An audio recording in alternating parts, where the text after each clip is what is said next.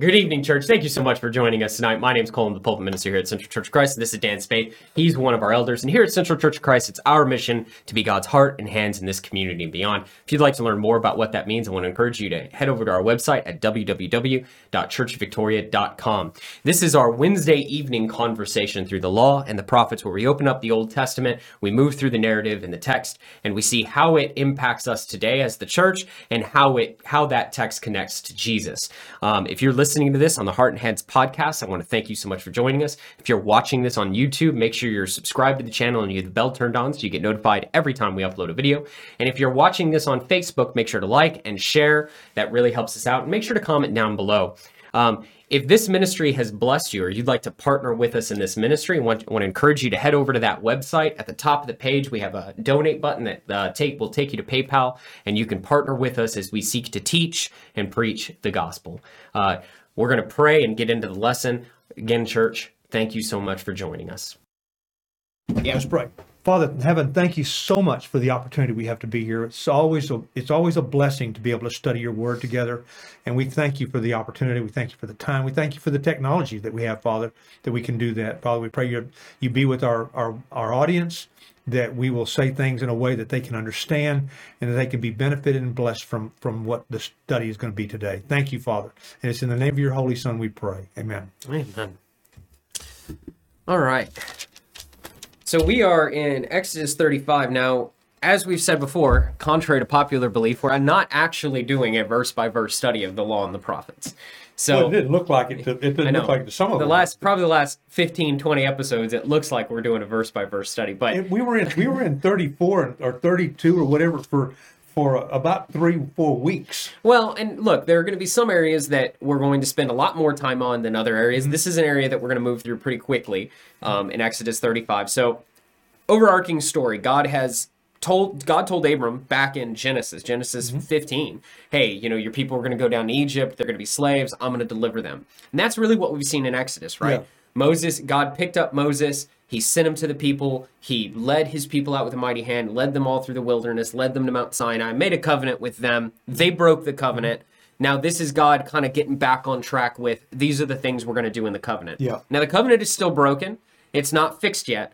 But before God helps them fix the covenant, mm-hmm. right? This is pretty cool. And this is how far does God go for us? Really think about it for a second. How far does this guy go for us? And why put up with it? I mean, look, I'm just telling you, if this was my anthill, I'd have smoked him a long time ago. Yeah. I'd have smoked him a long time. I'm not putting up with this foolishness, But God is so patient with us. But you go all the way back to chapter 32. Isn't that where you've been preaching from, on the character yes. of God? And you look at the one that really stuck out to me is how he protects his love towards us. He protects his love. He doesn't let anything get in the way of his love for us. Mind blowing. Yeah, it is mind blowing, and mind blowing. I never saw that before, it's I think we don't understand when God has a relationship with somebody. It's not like we have relationships with somebody. Our relationships with somebody, they come and go. They're flighty. Mm-hmm. We're very fickle in what we do. Absolutely. We're driven by this wind or that wind, and it comes in our relationship too. You can see what the divorce rate's like. You can see way parents raise children. I mean, but God's not like that. God values us so highly that He wants so desperately for us to be in a committed relation with Him. He'll do whatever it takes to get us there. So no, He's not going to step on this anthill. No, He's not. He won't, because it's His anthill. That honestly, that's been my favorite one so far. Out of all of the ones I've done, right? So we've talked about mm-hmm. every other aspect of God's character so far.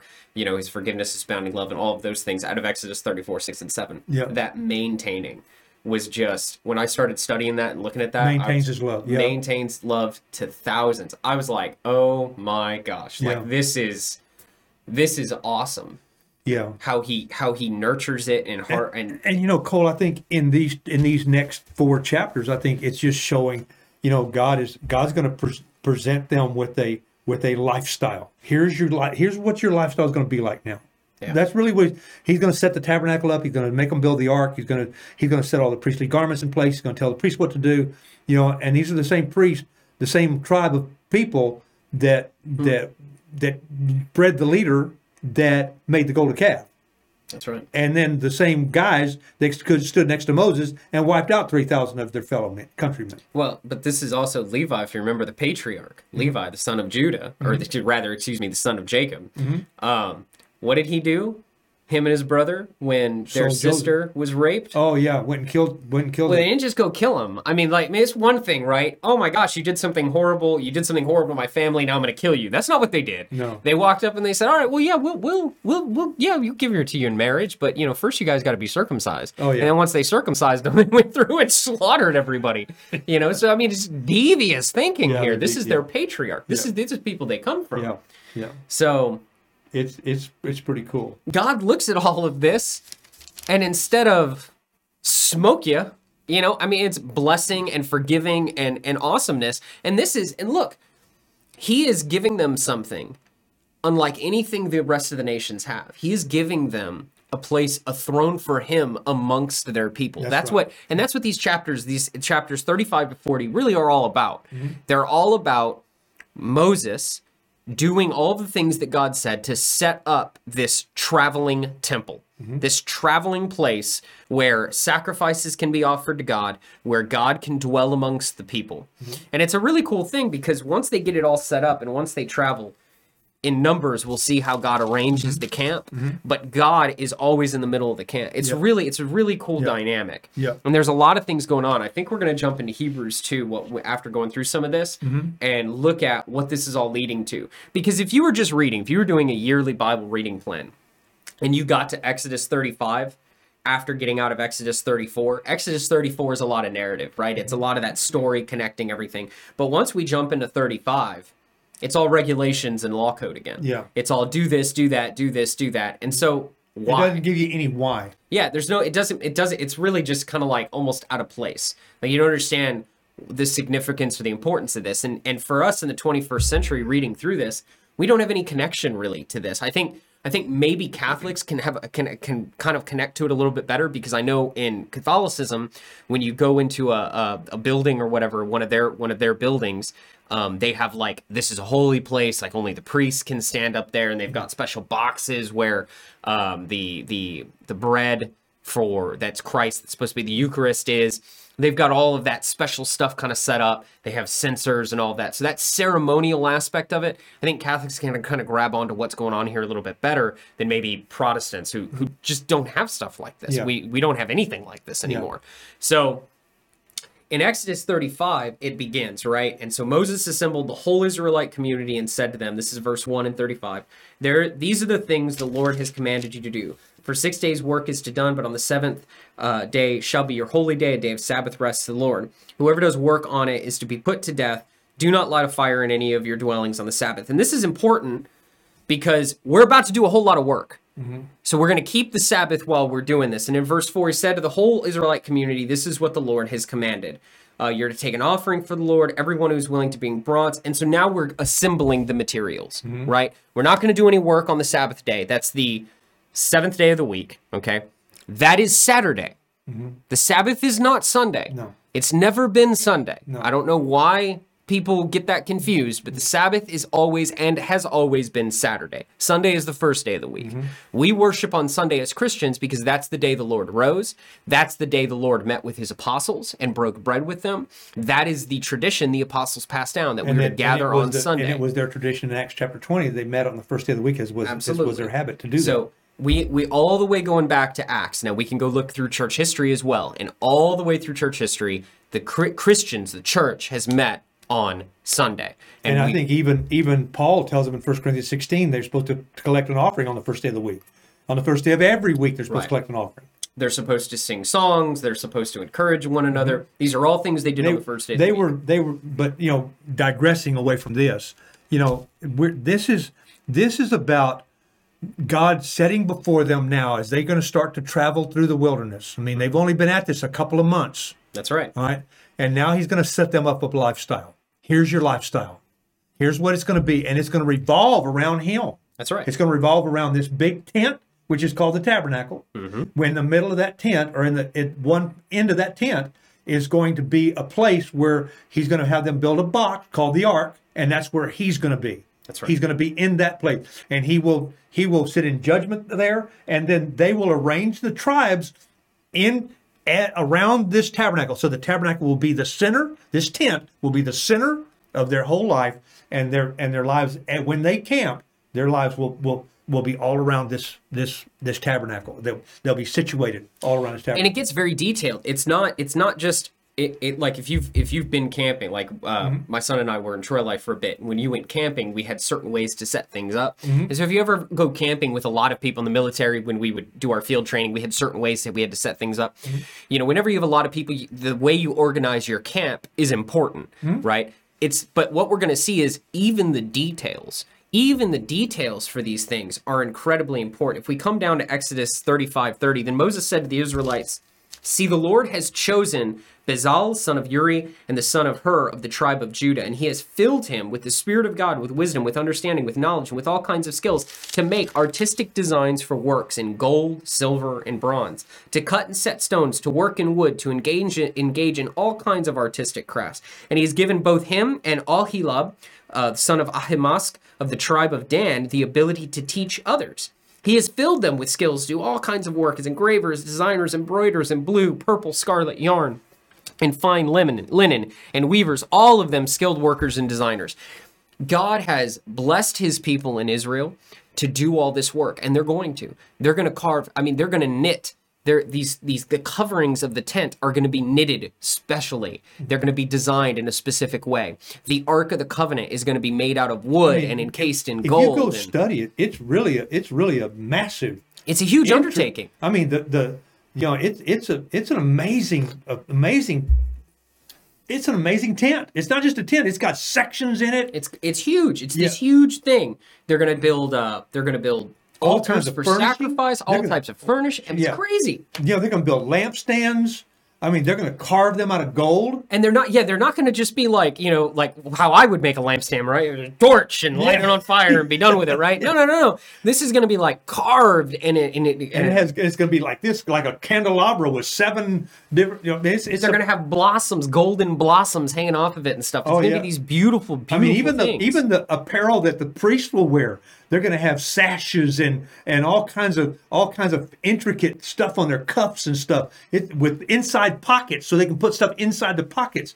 It's going to be it's amazing. This is in Exodus 36:14. So they made curtains of goat hair for the tent over. These are just the curtains. Yeah. Listen to how elaborate the curtains are. They made curtains of goat hair for the tent over the tabernacle, 11 altogether. All 11 curtains were the same size, 30 cubits long, 4 cubits wide. They joined 5 of the curtains into one set and the other 6 into another set. Then they made 50 loops along the edge. Wait. A cubit is 18 inches. 18 inches. Okay, so it's about that. That's about a cubit, right? And there's 30 of them. Yes. Okay. All right. Then they made 50 loops along the edge of the end of the curtain in one set and also along the edge of the end of the curtain in the other set. They made 50 bronze clasps to fasten the tent together as a unit. Then they made for the tent a covering of ram skins, dyed red, and over that a covering of other durable leather. They made upright frames of acacia wood for the tabernacle. Each frame was 10 cubits long and 1.5 cubits wide, with two projections set parallel to each other. They made all the frames of the tabernacle in this way. They made 20 frames for the south side of the tabernacle and made 40 silver bases to go under them. These are the things that the wood is sticking into the ground. These little silver bases. They made all these silver bases. They made them out of silver. Yeah. This is a vast undertaking. And where did they get all this from? God. But where did they get all the? Yes. Got it from Egypt. They got it from Egypt. They plundered Egypt. When they plundered Egypt said, "Here's we'll pay you to go." Just now hold on. So this is in the mind of God, right? God has been planning to build this tabernacle, right? Because he knows, and we're going to look at Hebrews in a little bit. Yep. The tabernacle is a shadow of things to come. Yep. And we're going to talk about that in Hebrews. But all of those things, all of that gold and all of this, that stuff is all meant to go to building this very elaborate shadow where God is going to play out the act of redemption in the Israelites' mind for the next thousands of years, prepping them. And like we were talking before, this is only a precursor. Right. It's a precursor of the temple that Solomon's going to build hundreds of years later. Mm-hmm. It's a long time. David wants to build it, can't, because he's a man of blood. He's killed people. Solomon's going to get to build it. And he's going to build it. And then in 1 Kings 8, he's going to look at it and he's going to say, It's not possible that a heavenly God who created the universe can dwell on the earth. It's not possible. And that's exactly what he's going to do. He's going to fill it up. He's going to come in and fill it up. And that's only a precursor to us. Because now it says in 1 Corinthians that we are the temple of God. Yeah. We are the temple. He comes and makes his dwelling with us. Cleans us up and makes his dwelling with us. That's what it's all headed to. That's all it's all headed to. That's what it's all headed to. But in this moment, think about it. God has said, hey, I'm plundering Egypt. So all the way back then, he's thinking about this temple. What did they use the gold for? Something I just thought of. Nobody else around them, nobody is going to have what these guys have. And it's going to make them, it within their mindset and their heart, they're going to start to look at themselves as, we are unique and we are special. Because of all of this we have. Even Rahab's going to tell them, we've heard about you. Your fame has spread before you. You don't think people didn't see them from a distance and see this tabernacle, this thing set up and said, oh my God. Because it made them unique. Nobody had anything like this. God is going to create this shadow on earth, and it's going to make them special, just like us. Think about how horrific it is that they used that stuff to make a golden calf. I know. And that's so. And how horrific it is for us to take for granted in complacency our ability, the gift we have of grace and mercy, and we spit on it. You know, we don't go to church when we're supposed to. I mean, we don't fellowship with the brethren like we should. We don't love each other like we're commanded to do. We don't give like we're commanded to do. We don't do any of that stuff like we're commanded to do. And so this elaborate detail that God has given to us, just like to them, we play it like it's a game, or we pass on it.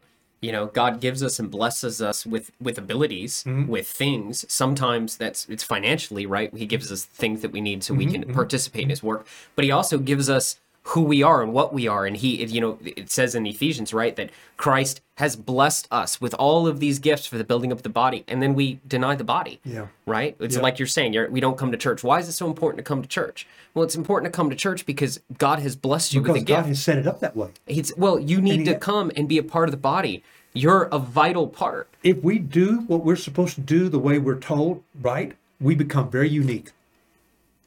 And we become very elite. Yeah. You know, and if we do it the way we're supposed to, we stick out. I went for the first time the other day and got my hair cut. I hadn't had a haircut in 40 years. My wife's always cut my hair, always.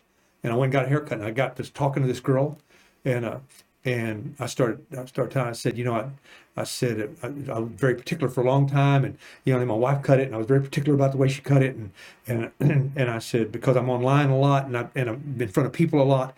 And she said, oh, really? And I said, yeah, I do live stream. And she said, what church you go? And I told her. She said, oh, y'all are the ones that do the trunk or treat.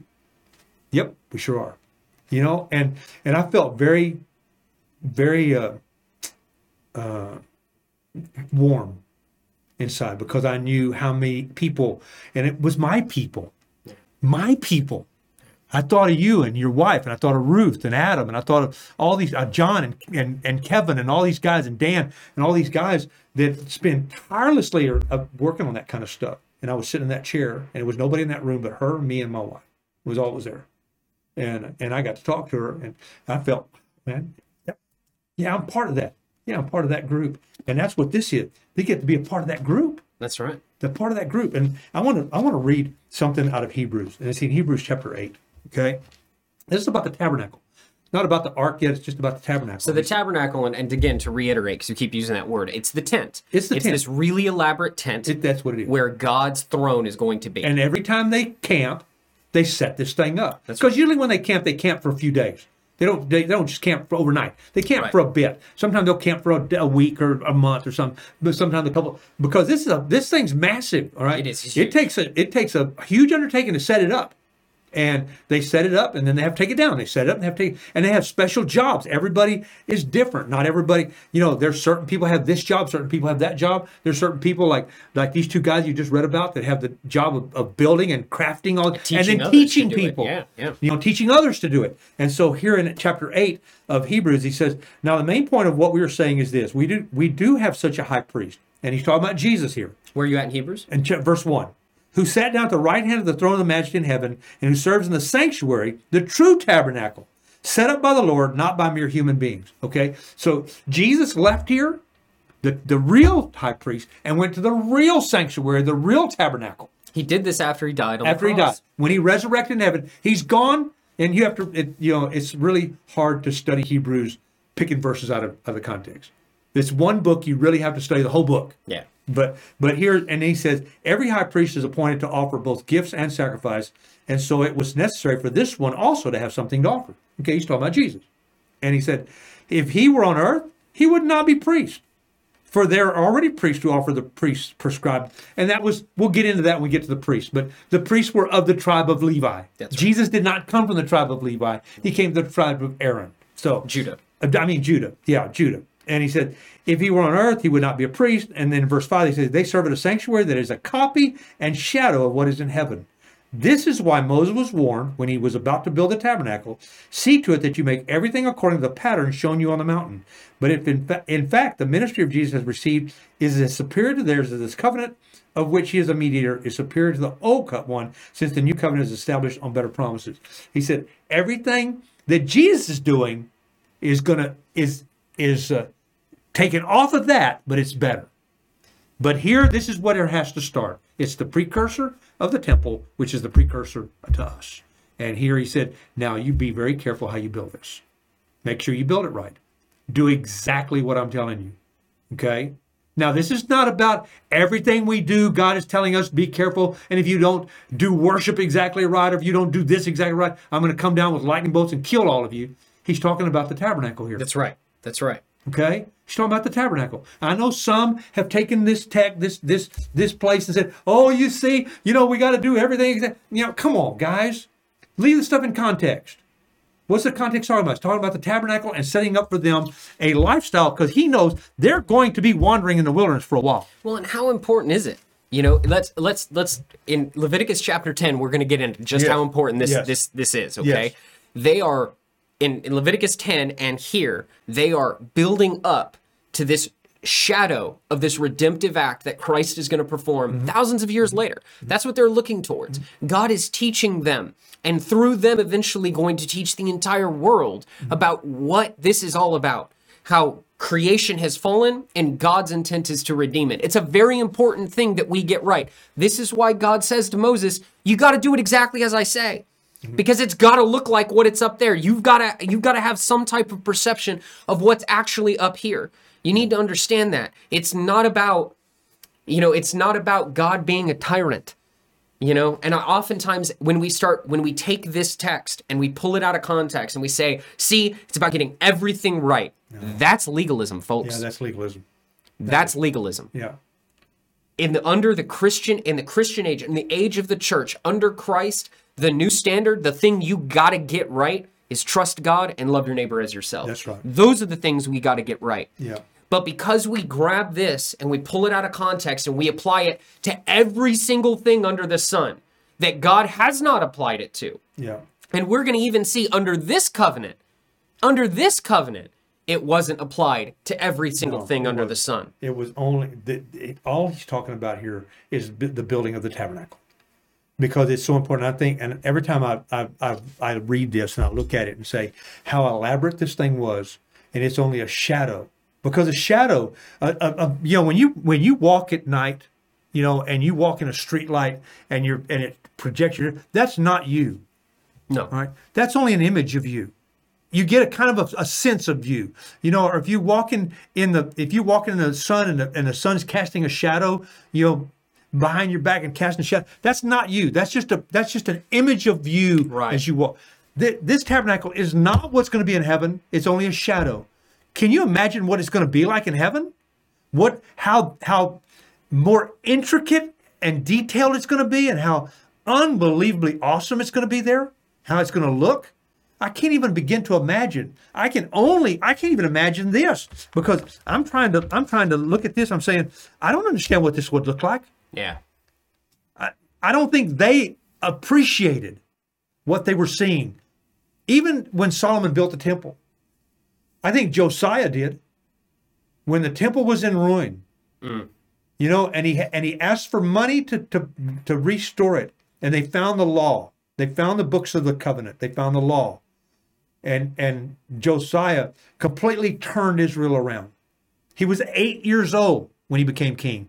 16 when he's like 24 years old is when they find the covenant and they find the books, and they're building this temple. They're working on this temple. Can you imagine him walking in there as a young king and looking around and seeing the elaborateness of what Solomon has done in that kingdom? Well, I mean, in that temple. And here we are. And I don't think we have a clue about how elaborate we are to God. How much of a massive, awesome creation we are when we've been washed by the blood. You can tell when you have brothers and sisters who decide not to participate. Yeah. You can tell when you have brothers and sisters who are cruel or mean to one another, right? I mean, you can tell that we have a severe underappreciation for the work that Christ is doing and has done on behalf of his church. You know, I think that's why it pains God so much. Absolutely. I mean, when your children don't appreciate what you've done, and they're disrespectful and sarcasm and stuff, and you know just how hard you've worked over that week just so they can have the things that they have. Yes. How disappointing and how humiliating and how degrading it is. You know, I mean, it is. Or when you have a mate that doesn't appreciate you, doesn't appreciate what you're doing, or you don't appreciate your mate. You know, and you it becomes very difficult to live happy. You know, and that's what this, and so just to bring this back to this for a second, that's what this is all about. This is about God helping the Israelites understand the importance and the significance of what he is doing. They, unlike us, where we don't have that visual representation anymore, they had a visual representation of what was up there. Yeah. And it was before them, and that's why it's so important that it be grand, that it be on a big scale. Yeah. That's what God is doing. This is an object lesson in a lot of ways. When you go to chapter 37 and he talks about building the ark, you know, this ark we will talk about this box, because it's just a box. That's all it is. It's a box with a removable lid. That's all it is. I mean, you can look at Raiders of the Lost Ark and see, Harrison Ford and all that stuff. And well, let's read about it real quick. Okay, In verse, right. So this is in 37. verse 6. He made the atonement cover. So this is the top of the box, okay, of pure gold. This ain't an Amazon box. No. This one's got a top made of pure gold, 2.5 cubits long. That's 36. That's about 50 inches, 45 inches long. And 1.5 cubits wide. So about 20, right? Yeah, about 20. About yeah. 22, a cubit 24. and a half, 24. It's about 2 foot by about 4 foot. 2 foot by 4, about. That's about what it is. Of solid gold. Of solid gold. This thing's heavy. Solid gold. Then he made 2 cherubim. So these are angels out of hammered gold at the ends of the cover. He made 1 cherub on one end and the second cherub on the other. At the 2 ends, he made them of one piece with the cover. The cherubim had their wings spread upward, overshadowing the cover with them. The cherubim faced each other, looking toward the cover. This is just the top of the box. That means they're going like this. And they have their wings spread out in front of them. Yeah, this is just and they the top. touch tip to tip. Just the top. It's just the top. And I want to read something right quick just for a second. Sure. Go back up to verse 3. He cast 4 gold rings for it and fastened them to its 4 feet with 2 rings on one side and 2 rings on the other. Then he made poles of acacia wood and overlaid them with gold. I just want to read it because that's going to come into play down the road. Well, and that's just to carry the thing. Yeah. That's just the carrying. But if you see this box, and this rascal's heavy. Oh, I'm sure. And it's got rings on the side, and you got 2 poles standing on the corner. A common sense would tell you they must be for that. Yeah. Yeah. Well, there's some people that don't do that, and God tells them, if you touch this box, anybody touch this box, you're going to die. You'll die. And people die because they didn't take the poles and stick them in. They're going to put this box in a room. Yeah. And if you come into this room at the wrong point or the wrong time doing the wrong thing, Yep. you're going to die. Yep. I mean, it's an important thing. It's important. It's important. All right. So, but all this leads up, right? And finally, in Exodus chapter 40, they make the altars, they make the lampstands. I mean, everything in this is incredibly elaborate. And you can go through and look at some of this, just how elaborate. I mean, it's about the priestly garments. I mean, everything. There's the courtyard. I mean, I want to in this tabernacle. There's a place for the men. Mm-hmm. There's a place for the women. There's a place for and then there's also a place that they have set up in this courtyard for the Gentiles. All right, for people, you know, and it's way back over there, as far away from God as they can get. Okay, and that's all set up in this thing. When you read about this tabernacle and how it was set up, they have a place for the non-believers to go. They can worship too, but they're going to put them way as far away from the holy place as they can get them. And then you read the New Testament, and what does Jesus do? Brings them over here. Right. In fact, Paul will say that this is the entire mystery of the gospel, that the Jews and the Gentiles are one in the blood of Christ. Yeah. And so all the blood they're shedding, those guys had to shed blood too. They had to offer blood too, but it wouldn't get over here like that. Now we have Jesus' blood and brings us all together.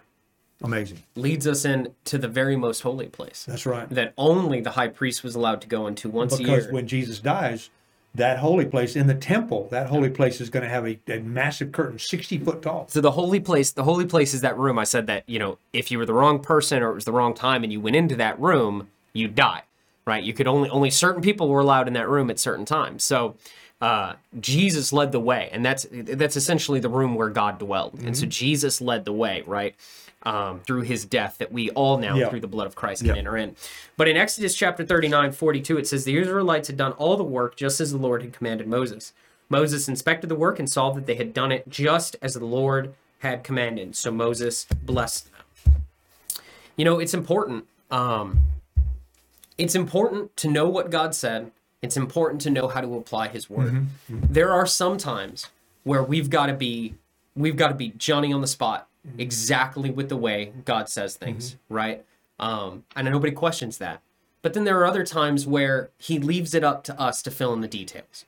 For example, Matthew 28:18-20, Jesus says, I've been given all authority under heaven and earth. Therefore go and make disciples of all nations, baptizing them in the name of the Father, the Son, and the Holy Spirit, teaching them to obey everything I have commanded you. And lo, I'm with you always, even unto the end of the age. He sets the mission. The mission is to go out and make disciples of the nations, to go out and spread the gospel. But he doesn't tell us how. But he doesn't tell us exactly how to do that. No. Now, he does say you need to be baptizing them in the name of the Father, the Son, by the authority of the Father, the Son, and the Holy Spirit, to immerse them. Making disciples of them. So obviously, we've got to be baptizing. Obviously, we've got to be teaching them. But how do we do that? Can we do it through online means? Can we do it through individual Bible studies? Can we do it through door knocking campaigns? Can we do it through small groups that we have? I have a small group on Friday night. There's all sorts of ways that we accomplish that mission. God wants us to accomplish the mission, right? He wants us to partner with him. What happens is we get caught up in the minutia. Yep. And lose sight of the big picture. Because we take texts like this out of context. There you go. There you go. It's very important, church. We study his book in context, that we know what it says. We know how to apply it. You know something? You said before, you said, we're going to get to chapter 40. And I said, not possible. I said, we get too chatty, man.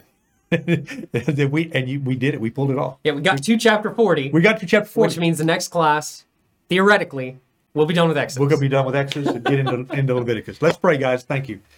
Father in heaven, thank you so much for this study. I pray that it's been informative to those that have been watching. I pray, Father, that they'll learn some things, that they'll learn how it connects to us. And we're going to do that more and more as we go through the chapters and as we go through this text. But Father, thank you for building the tabernacle, for building the temple, and for building us into your people, Father. We thank you so much. Help us to be the people that your Son died to make us. Thank you. And thank you so much for the opportunities that come our way. Help us, Father, to do the things that we need to do every single day. And thank you for your Son. It's in his name we pray.